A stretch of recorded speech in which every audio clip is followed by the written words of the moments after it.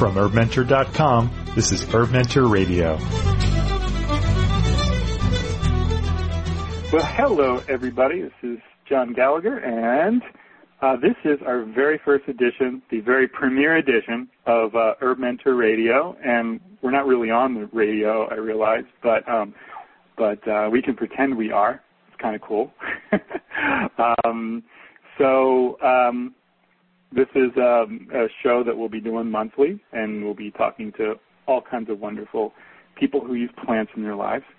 And we have, for the very first edition, it was important for me, because this is Herb Mentor, to have somebody who was and is a herbal mentor to me, and somebody who made a big difference in my life. And I wanted, as we start the launch process here, before we put Herb Mentor online, I want you to get an idea of all the wonderful things that are possible out there. Because probably one of the most amazing and creative herbal teachers I've ever come across is who I have with me on the line today, which is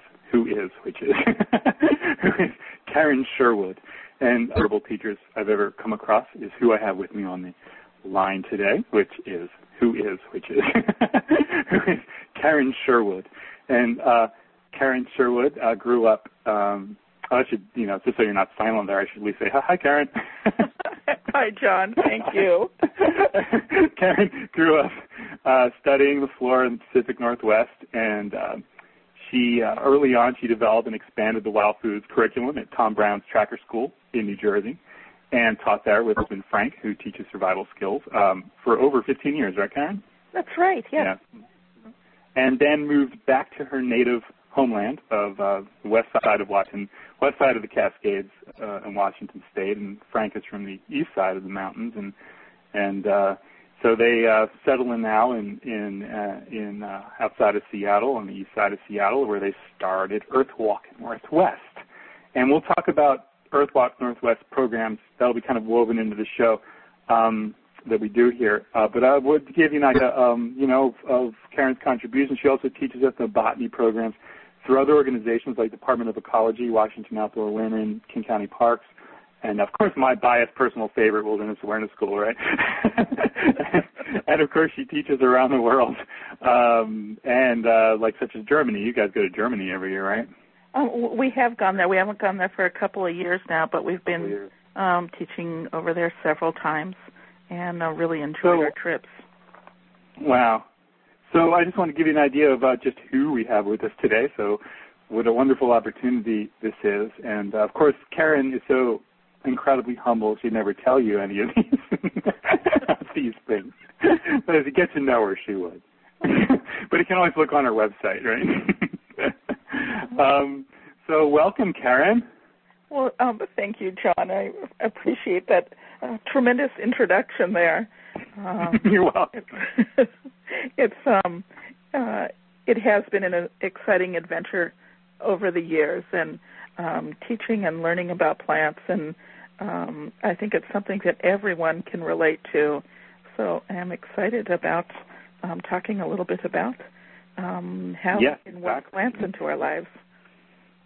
And that is one of the most wonderful things about you, is that you were such an inspiration to me in teaching, too. So if anyone wants to know out there where, I kind of get that foundation and keeping it really simple, it's from Karen, because you go to one of your programs and you don't fill it. You actually don't fill a notebook full of information. You might write down a few notes, but you're hands-on working the whole time and learning from touching the plants and processing the plants. And you leave your programs with wonderful herbal creations, whether it be an herbal first aid kit in your herbal class or your wild foods class, where you might rosehip honey, or your sea vegetable class with some bullet kelp pickles. Yes. And I was once trying to find my notes from my sea vegetables class with you, and I couldn't find them, and I realized, I don't think I took any because I was having such a good time foraging.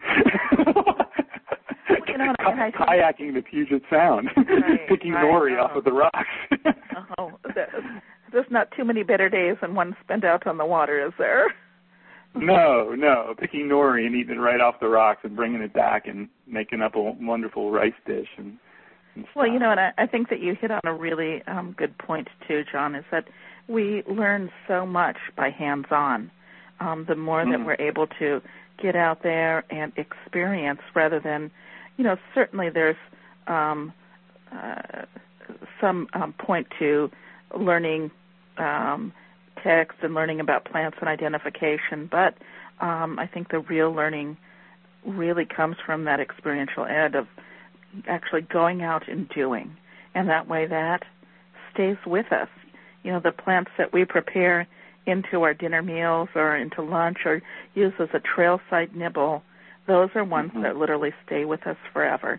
They have become a part of us in many different ways, on many different levels, and I think that's really the fabulous way of learning is through that hands-on. And that's the thing, that it brings the resources and books alive. Because I remember being very interested in this, and I think when I first even signed up for one-year classes, and I would look in the books, and then all the information would slip right out of my head the next day. I tried to take notes or journal and all this, and anything I did, nothing could stick. And it wasn't until I was out doing experiential classes with yourself and other wonderful herbal mentors. And we're blessed with so many amazing teachers in the Northwest, like at Ravencroft and other places, Aaron Grow and other folks, and it was, and that was the thing. You could go out in one of your classes and you could learn rose hips, for example, and then go back to the book and you'd be like, oh yeah, I remember Karen said something about vitamin C and not to do this, and you can make honey and you can make, petal honey, you can make rose hip honey, you can make all kinds of stuff, and then you see it done in the class, and then you're brave enough to go and do it, and it breaks that barrier. I think that right? A lot of us have that kind of that wall put up, is that whether we were told as children, don't go out and eat those because our parents didn't know if plants were going to be good for us or not, so they told us to stay away, or, whatever that wall is that we have, is that, by going out and experiencing the plants around us, with a guide to help us along, it does make that transition much less stressful. We have a great experience, and by experiencing those plants through all of our senses, not just listening about them, but going out and seeing them, touching them, tasting them, truly, we can remember them that way because we have developed that relationship. And I think that's one of the greatest things that comes out of going out and doing that harvesting and preparation, is that we've created a new friend, one that will nourish us, that has so many gifts to give, and it's something that we'll never forget. Yeah, and that's it.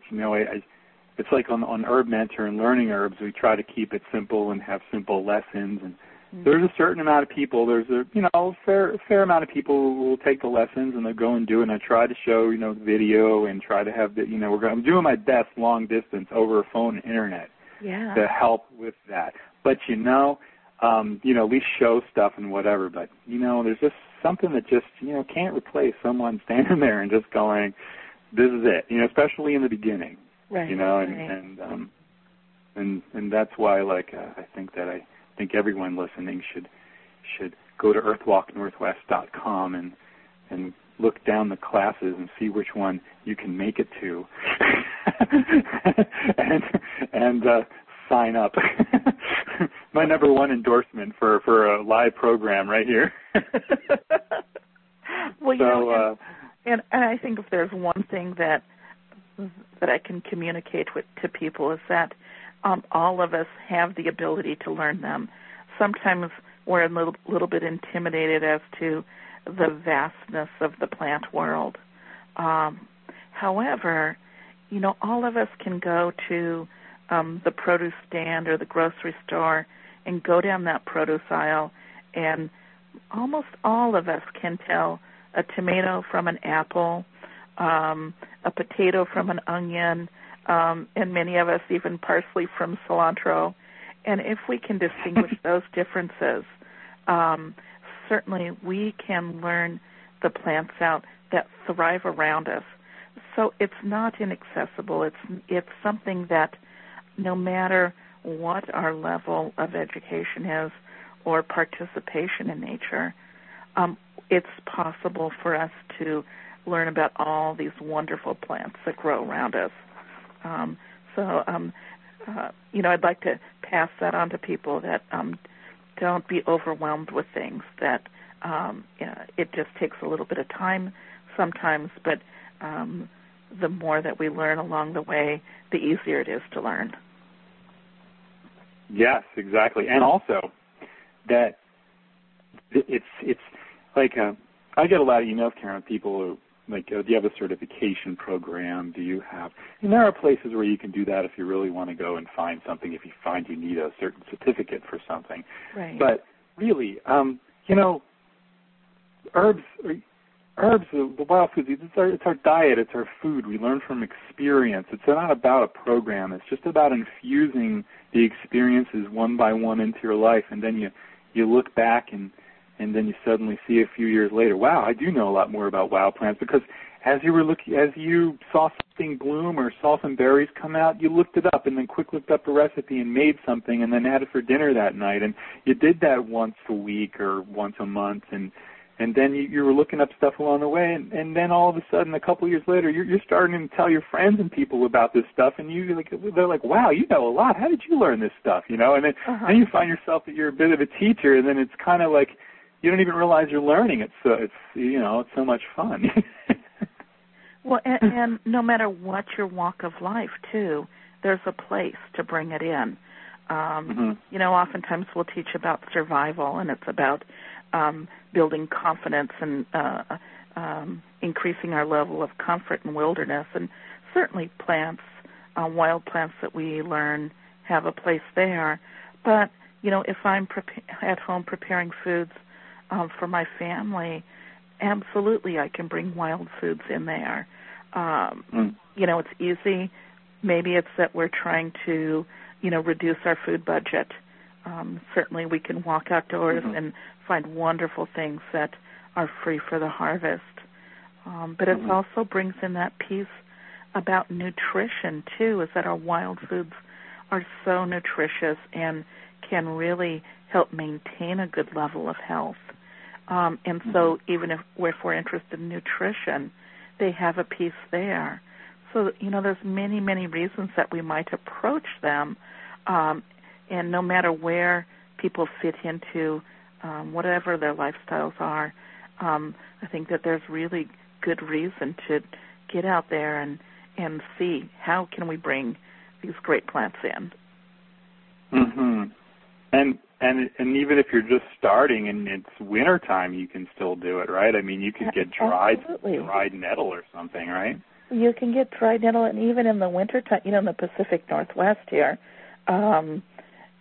we have, kind of 3.5 seasons, and that oftentimes we don't get hit with winter until pretty late. And there's things that we can harvest year-round.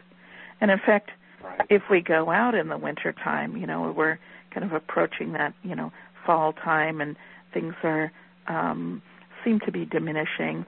But, sometimes that's a really good time to begin to explore, because we're not overwhelmed with how abundant and wanting to learn everything that there is out there. Is that, the selection kind of is made for us, and we can take a few basic plants and get to know them really well until things really start popping up in the spring.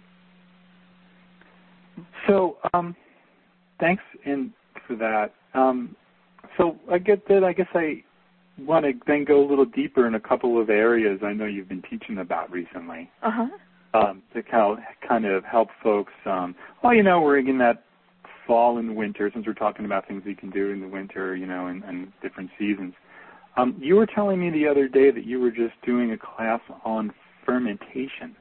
Right. So what were you teaching, and like with what plants, or what were you making, health benefits, that kind of thing? What were you? Right. Well, in our plant apprenticeship program. We do a piece on fermentation, and it actually covers many different facets of that. We started off with fermented sodas, which is a lacto-fermentation process, where our students actually made the culture in class and then continued over the course of the week to nurture that. And they then took that and took an infusion of their choice to flavor the sodas, whether it be a berry or you can do herb, flowers, roots, anything that inspires you, really. We had in class just simple ginger soda, of course, is wonderful. We had, we can do choke cherries, which we harvested a whole bunch of this year. And and that's delicious, yeah. And we had choke cherry soda? Choke cherry soda. And you get that balance of sweet and tart going on, and it's just fabulous. So you can do some wild stuff, or you can do a little bit more domestic stuff. But this is such a great place to start because they're really fun, and the amount of creativity that you can bring to it is really endless. So what's that book? There's a like a sodas, root beer and soda. There's a wild fermentation, a book called Wild Fermentation. That's it. It is wonderful. Yes. Let's see. Who is the? I'm trying to remember who the author. But it's called Wild Fermentation if you Amazon that and. Sandor Katz, I think, is the author for that. Anyway, wonderful book. And so it goes, talks a little bit about those things. But so when you're brewing this up, you're actually going through that process of lacto-fermentation. And then when you bottle them up, they begin to effervesce a little bit. And that's when you get kind of that fizziness going on. One of the exciting pieces, I think, really is not only is it really good for us, but it can't be duplicated and commercialized because these won't stay on the supermarket shelves for ages. They're really limited. It's like you kind of need, once you have the yeast in and bottle it, you kind of need to just refrigerate it until you drink it, right? I mean, you do. And it's a small batch kind of thing, right? About 3 or 4 months. Really? Yeah. Okay. Is what you have. And without exploding? Well, and that's where the refrigeration piece comes in, is that we reduce that whole process by refrigerating it. And then ultimately the sugars in solution get used up too. So that might be the limiting factor as well. We kind of want a little bit sweet in that, end product, but, not overly so. But so you get that right balance there, and you get the carbonation. Well, it's not really. It's dissolved air going on, and it gives it that fizziness. And that's kind of gives you your little bit of bubbly going on with your sodas. So like carbon dioxide, which is given off. And once, Daniel and Becca, of course. Yes, of course, yeah. They moved when they moved down to Oregon a few years back, but on their wedding, I went to the other side of the mountains, got some elderflowers. It's right around their time, and I made up kind of an elderflower champagne, which is kind of like it's a non-alcoholic type of thing. Nice. And what was the best was the effect at the wedding, because when they popped the cork, Yeah. It worked really well. It was a good effect. The carbonation, just let it go enough where you had a good effect on popping the cork. Oh, and isn't elderflowers just one of the most phenomenal smells in the entire world? I think it's just heavenly, and I can imagine that was just delicious.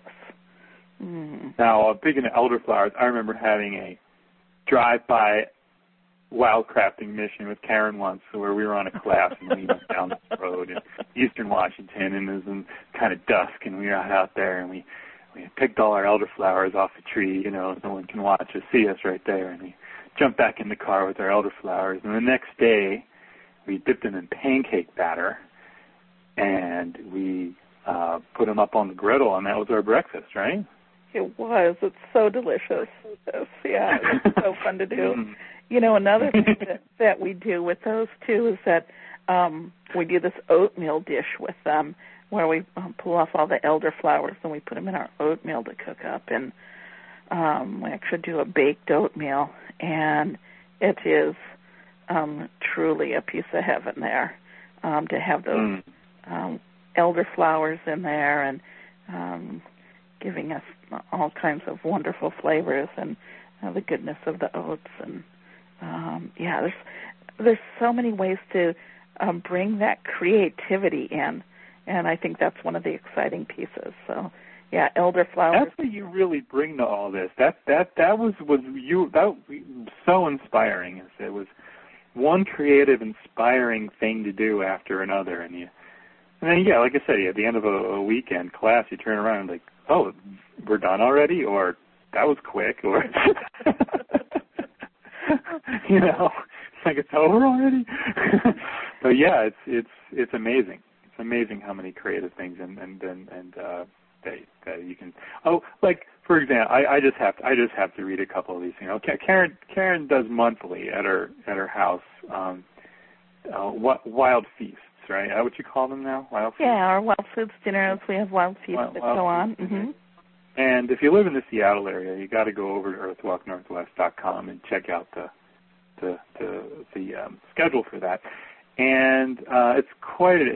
Here's some things that have been made. Of course, stinging nettle soup, acorn muffins with elderberry jelly, dockseed crackers, burdock beer, cattail pollen crepes, smoked salmon with chickweed pesto,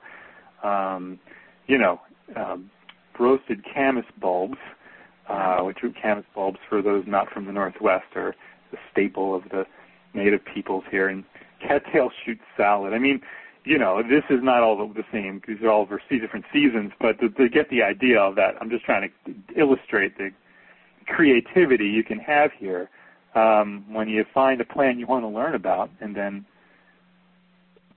find some wonderful recipe or make up a recipe. Right.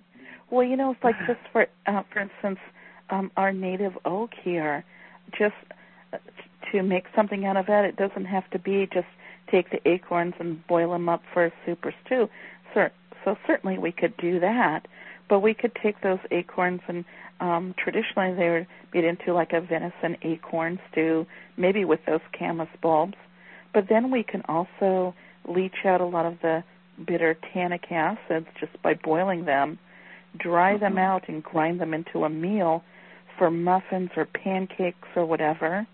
Our last Wild Foods dinner, we took that acorn flour or meal and used it as a crust for a cheesecake that we served. And then we can make some more traditional dishes, too, of actually boiling it into kind of almost like a pudding type consistency and serving it up as cakes, or even to take that same acorn meal and roast it and make a wonderful brewed beverage out of it, kind of like the consistency of coffee.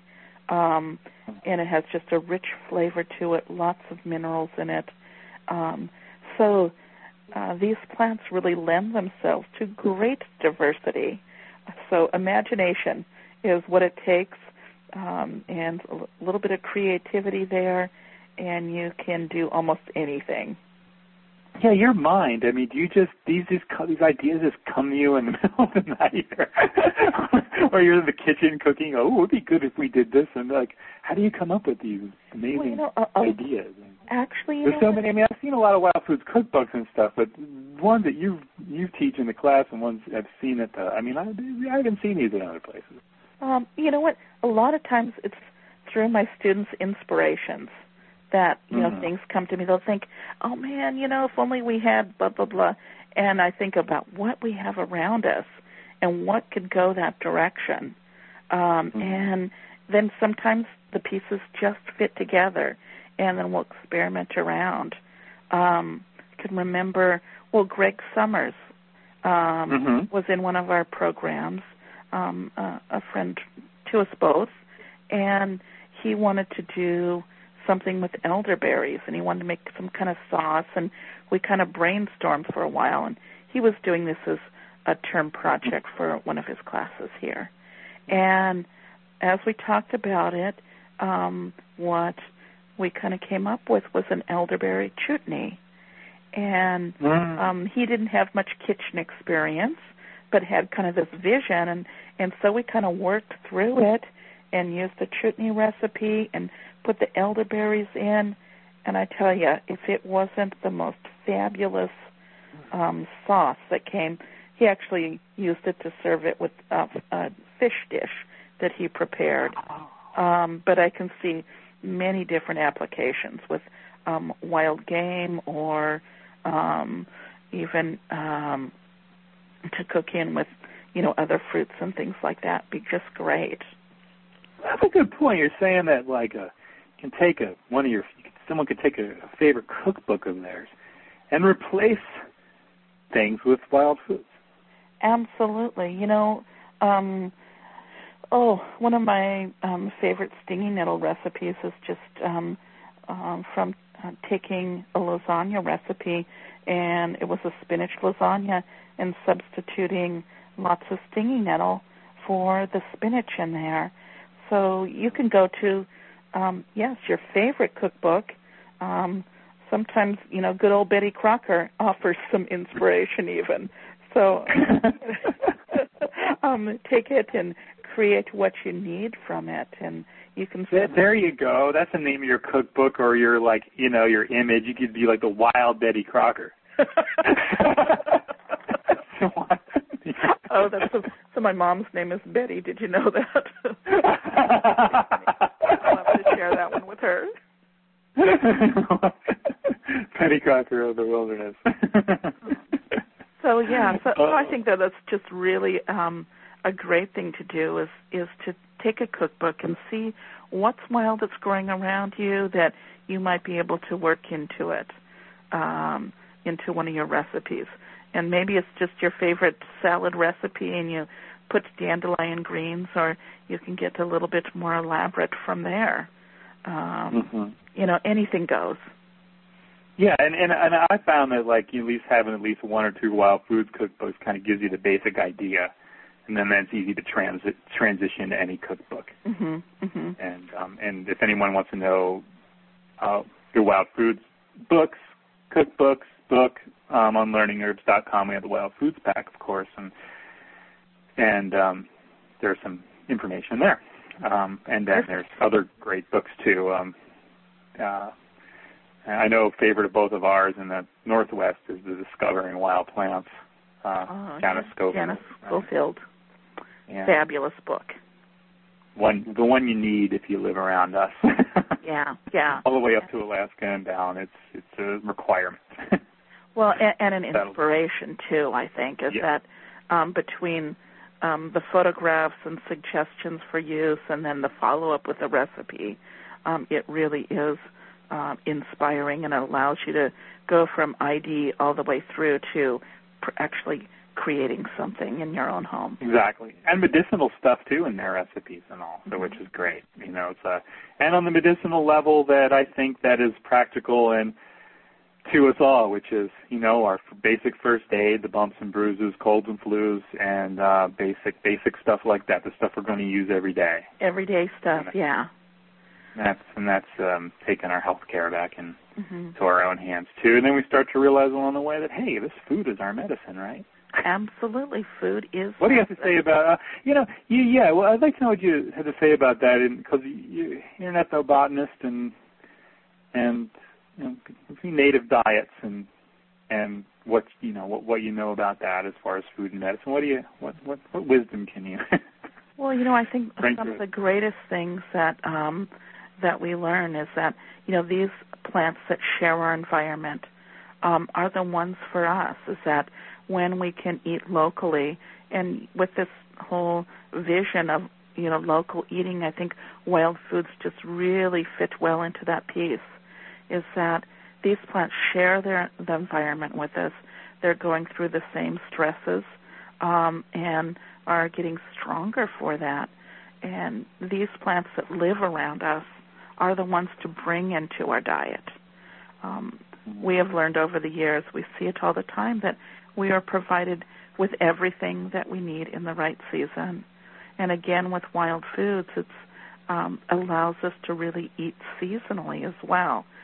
And each season presents itself with the things that we need to be strong, to be healthy, and to really thrive through what's coming up.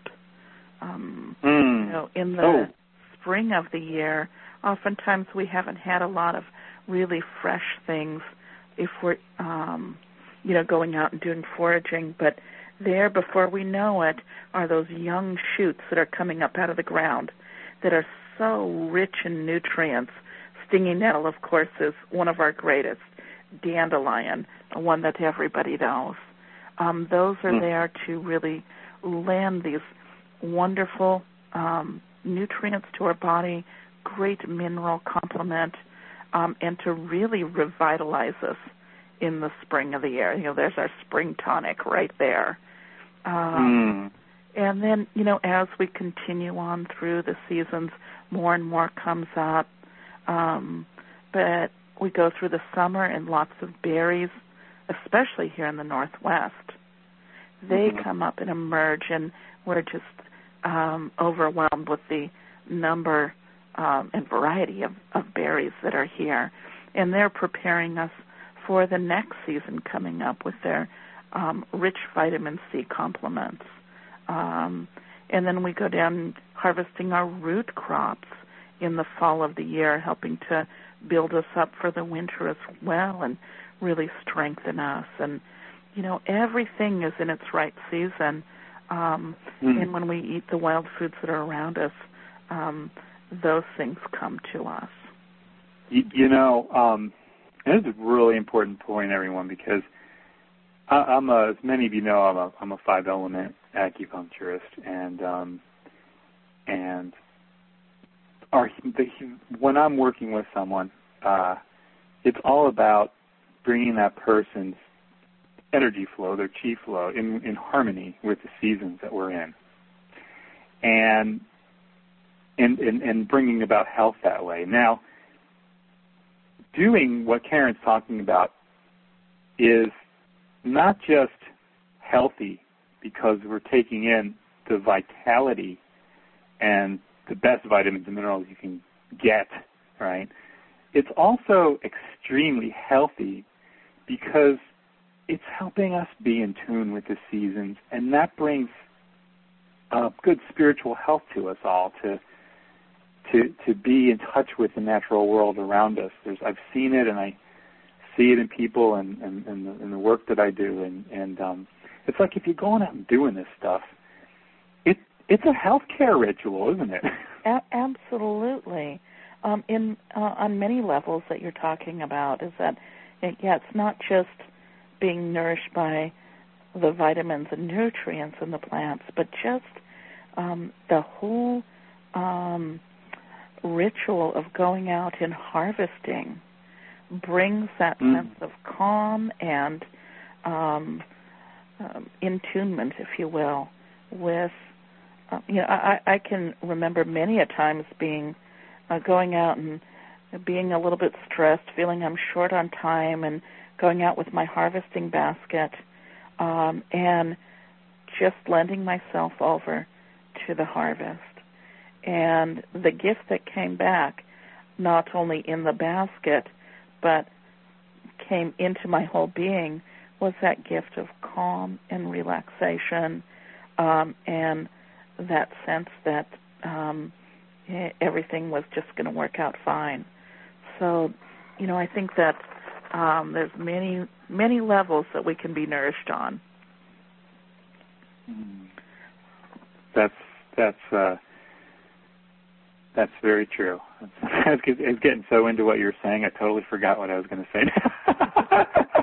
I was like, that's beautiful. So, John, one thing that I did want to bring up is that, when we talked about the fermentation process, is that, we were talking a little bit about sodas, but I wanted to also bring in the piece, and it reminded me when you were talking about the versatility of things, is that from there we went into doing a piece on fermentation with cabbages and making sauerkraut, which was, has an ancient tradition behind it. But from there, we thought, well, how can we bring our wild foods into that process? And we went out and we harvested dandelions, and we made a dandykraut. And it was so to see that whole process going on, where we can, instead of taking cabbages, we can take our dandelion and do the exact same thing. And with that, it just, with that whole fermentation process, it kind of, aids in the preservation, of course, but it makes our food so much more digestible. It allows our bodies to really make use of the nutrients. And we ended up serving that over rice with a little bit of, we had some zucchini relish that we put in with that too, and it was just a vibrant meal that we had. That's incredible. It was incredible. And so there's more things than just sodas that we can go through this fermentation process, that we can bring our vegetables in, and there's many, many gifts. And again, the diversity of things comes through too. And on Herb Mentor too, I even want to get into some real basic cheese making too at some point. And we can do that with fermented milk, and there's so much we can do. Exactly, and it brings those same gifts too. Is that it's a natural preservation method.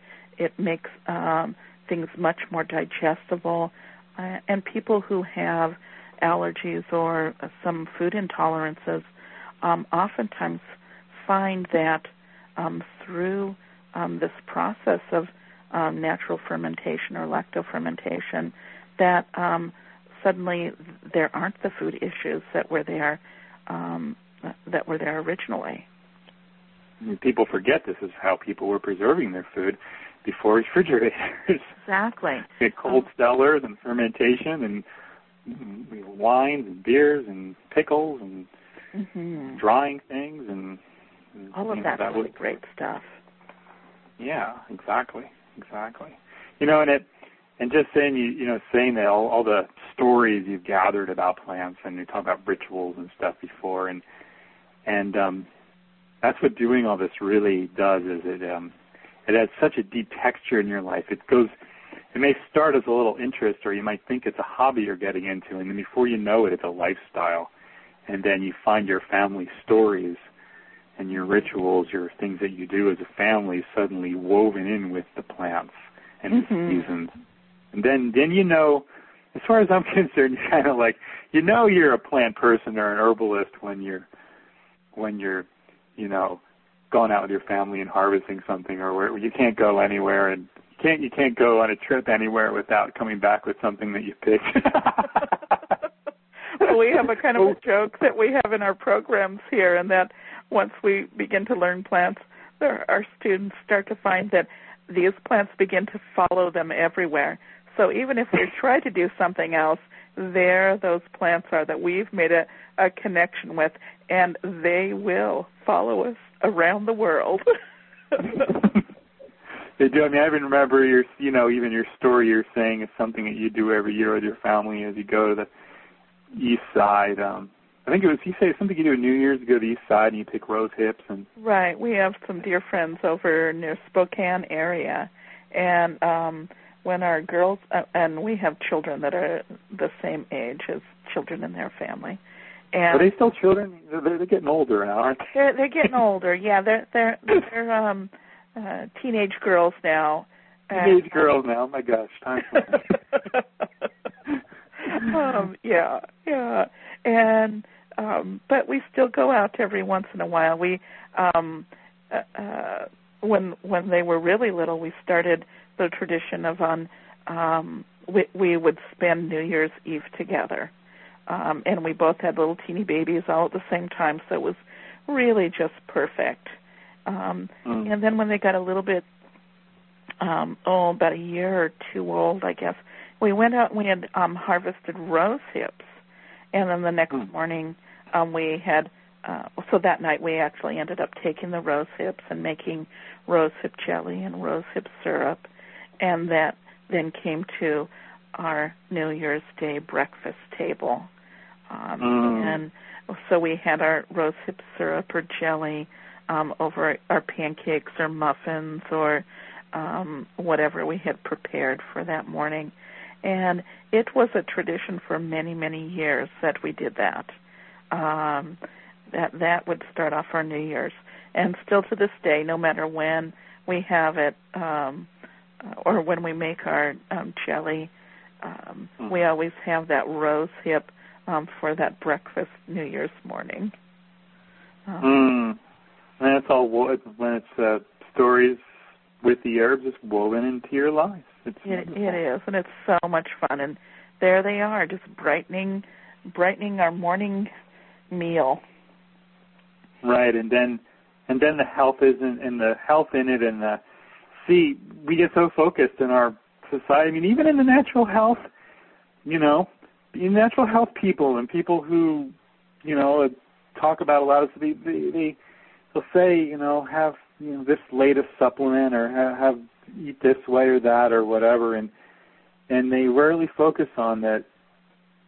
A big part of the nourishment of the food is, like I said, not just those vitamins and minerals that you're getting, but also you've got the experience of that New Year's, day in that rose hip jelly. Right. And that is a big part of it as well. I can remember one New Year's Eve that we had gone out and we cross-country skied out to the patch, and the rose bushes were just covered with snow, and they were so bright red in contrast to the snow that was there. It was the biggest crop, if you will, that we had ever seen. And to be able to harvest that as we had skied out there, and I think we pulled the kids on sleds at that point because they were pretty little, and we filled our baskets full. But here in the middle of winter were these beautiful, beautiful rose hips that came back with us. And we had just this glorious day with this incredible memories to bring back. And anyone listening to us here who lives around us in Western Washington, you kind of need to go to a slightly colder place like Eastern Washington to harvest that time of year. Right. Because they get kind of mushy. Yeah. It's a little bit. They mold. They're starting to get a little bit mushy right now. Even a few of them, although there's quite a few that are still left right now in the end of October here. But something we can even pick now. Speaking of things we can pick now, our first herb of the month in Herb Mentor is burdock. And tell us a wonderful thing you like to do with burdock. Mind I putting you on the spot? No, actually. Oh, my gosh. So I love to make gravy from burdock. It makes, grate it up, and we can cook it and make a really rich gravy, maybe add a little bit of miso to it right at the very end. We eat a lot of wild game in our house, and it's just fabulous over wild game. But we can put it over pasta as well. So burdock root gravy if you want something warm. Of course, marinated or kind of cooked and marinated burdock root is wonderful. We, simmer it up briefly with maybe a little garlic and ginger there. Put a little bit of tamari in with it, and little bit of your favorite vinegar. We eat them right on the spot, but if you can let them sit for a few days, that is great. But one of my students, Paul, came up with this fabulous thing to do, where he made pickled eggs. He dropped them in the burdock brine along with the burdock, and they turn out this shiny black color as they absorb all the minerals from that burdock brine, and they're just incredible. In fact, just recently he just gifted me with a jar of them, and I consider it truly a gift from the heart, and, it's like my little jar of gold there. Oh, my gosh. I can't believe that's amazing. Yeah, so if you haven't tried this, I'm sure that you've made up your pickled burdock root before. Go ahead and take some boiled eggs and put them in that brine in like a quart mason jar with them, and let them set for a couple weeks or so, or longer. The longer, the better. And the longer they sit in there, the darker they get, and they just are beautiful. They taste fabulous, and you can eat them along with your burdock root. And everyone, there is a burdock pickling recipe on Herb Mentor, and perfect. And you could just drop your eggs. You do that and add the eggs. Yeah. I'm going to do that. I'm going to open up a jar of my burdock pickles right after we're done here and start eating it, so I can drop a couple eggs. And I want to see there you go. And even leave a few of the burdock in there with the eggs too. Wow. If you Kimberly's can like that. Sometimes it's hard to stop eating those things. I know. Yeah, burdock's amazing. You can pretty much make anything. Burdock is amazing. There's so many things that we can do with it.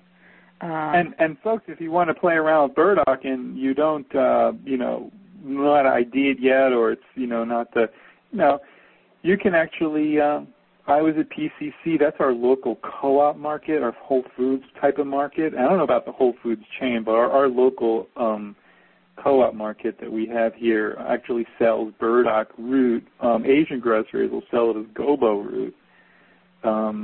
But you can. I bought a pound or so of burdock root, and we've been cooking with it in the last couple of weeks. Very nice. And interestingly enough, I've also seen the seeds for sale. We had them at the local Grange. You can buy burdock seeds. So if you don't have any by you, you can put some out for planting. Karen and I live in a place that, in the wild, it's challenging to find. So you have to know your local farms and your places. I have my I never reveal my patches of burdock or anything. Smart move. I'll tell people some things, but I won't tell people where my burdock is. I actually told someone where I pick my elderberries, Karen. To make my wine every year. And last year, and then the word kind of got out, and come on, there's elderberries all over, but I, got the right spot, where I can take the kids with me, and, it's just a perfect little family spot where I go back to, this is just wiped clean, and I'm like, somebody's been here, and I found out that somebody that told somebody picked like 200 pounds of berries. Wow. I'm like, oh. And that kind of brings up actually an interesting point, is that, when we're teaching here, we cover a lot of ethnobotany and traditional uses of plants that indigenous peoples and how they utilize plants and kind of their philosophies. And when we've taken care of a patch and nourished it and harvested it really ethically so that there's enough for the other wildlife and make sure that we don't take it all there, and we harvest in a way that will make sure that that plant will come back the next year. In native tradition, what we find is that when we caretake a patch, then others would respect that you were making a place for that in your life, and you were kind of the overseer or the gardener of that, and they would go out and harvest in other places. And I think that that's really wonderful, is that it's that respect that they offer one another, and that understanding that here's a person who's taking care of these plants, so they'll be there for generations to come. Exactly. That's we've talked a lot about wildcrafting and our various things we've done in our newsletters and interviews and stuff, but that's a point I had not heard. Thank you so much for a point of view for that I hadn't heard, which is really wonderful. And it's just says it all right there. You don't even need to say everything else. You said it all right there. So that's wonderful. So this was maybe one more plant out there that I found interesting that you told us about one time was we see the seed stalks this time of year all over of the yellow dock. Yeah. A yellow dock is a different plant than burdock. It's a different family. They both say dock, but dock just means large leaf, right? So we're in different families here, totally different plant, and so you see the tall seed stalks with them. They're kind of a reddish brown, and all these little seeds, and it's in the buckwheat family, right? It is a buckwheat, yes. Right. And so what's something you like to do with dock seeds? Well, dock seeds are an amazing thing, and when we're talking about great plants to know, certainly dock is really high on that list. And as we're addressing kind of survival conditions, it's really a great one to know for that, because those seeds remain clinging to that plant throughout the winter time. So they're going to be available for easy harvest. So we can, in an emergency, just take a handful of them and munch on them, but it's probably not the most palatable way of enjoying them. One of the things that we really like to do is grind them into a meal or flour, and dock seed crackers oftentimes grace our table. They're so simple to make, and oftentimes that flour will also make it into other dishes and muffins, in pie crusts that we make, adding a little bit extra nutrition. They're really high in riboflavin and will help our bodies to assimilate vitamin C more easily. So I like to throw them into my favorite batch of oatmeal cookies, or something a little bit on the more elaborate side, I guess you'd call it, by putting them into a pie crust. And you'll just have a jar of these that you've picked, and when you're making up a meal in the kitchen, you just open that jar and put a handful in. I will, and I leave them whole, so that, and because they grind up really well, I use my blender a lot, probably for things that it wasn't meant to be used for. But avoid the one. right. So I'll just, when I need them, I'll grind them up fresh. They're not open to the air and having a chance to lose their nutrition. But we'll just grind them up, throw them in the blender, grind them up into a meal or powder, because I'll do that really easily, and then work them into kind of as your favorite flour. So pancakes, muffins, crackers, you name it. They can be worked into that. Wow. And I should probably also mention with all this nutrition is that, even in a lot of organic farms, the soils are being more and more stripped of their minerals. And at least we can be assured that in our wild foods, when you have a vibrantly growing wild patch of something, that it's gonna have all those vitamins, minerals, and for sure, Right. And if we combine that with a little bit of fermented foods that enable our bodies to really make good use and absorb all those nutrients, then we have a double blessing there for certain. Wow. Karen, we're definitely going to have you back on the show. There's so many things, aren't there? It's exciting. There's so many things to talk about. It's really endless. It is endless, and that's why I like this, because I just love the fact that I'm going to be 80 years old and feel like I don't know anything and having fun with it. You know what? I feel the same way, is that every day is a learning experience, and sometimes those things come from the most unexpected places. I learn so much from my students that I have, or they'll inspire me to think about going a different direction, and that's the greatest piece, is that it is endless. Always something new to explore. And you definitely need to sign Kimberly and I up for that solstice wild foods meal. Oh, we will love to have you there. We like to. That's kind of one of our plant rituals. Kimberly and I is to go to the Sherwood's house around solstice to their wonderful gathering there, and you can just look on the website there. And speaking of the website, though Karen does, and I should also mention, well, I will in a second, but even though Karen does, there's a lot of day-long experiences like elderberry wine, elderflower champagne. I'm on your website here.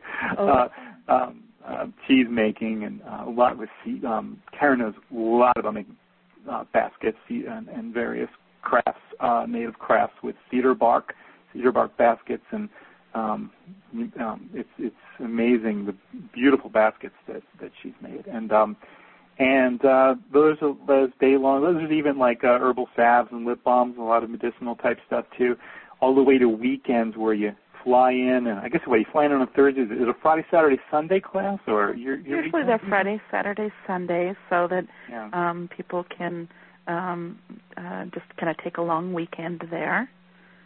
And our wild edibles kind of covers the weekend, although our seaweeds and coastal foraging is a little bit longer, and the tides really dictate what when it is we have that class. We do it around. Now, I need to do that one again, because you added the coastal foraging part. Right.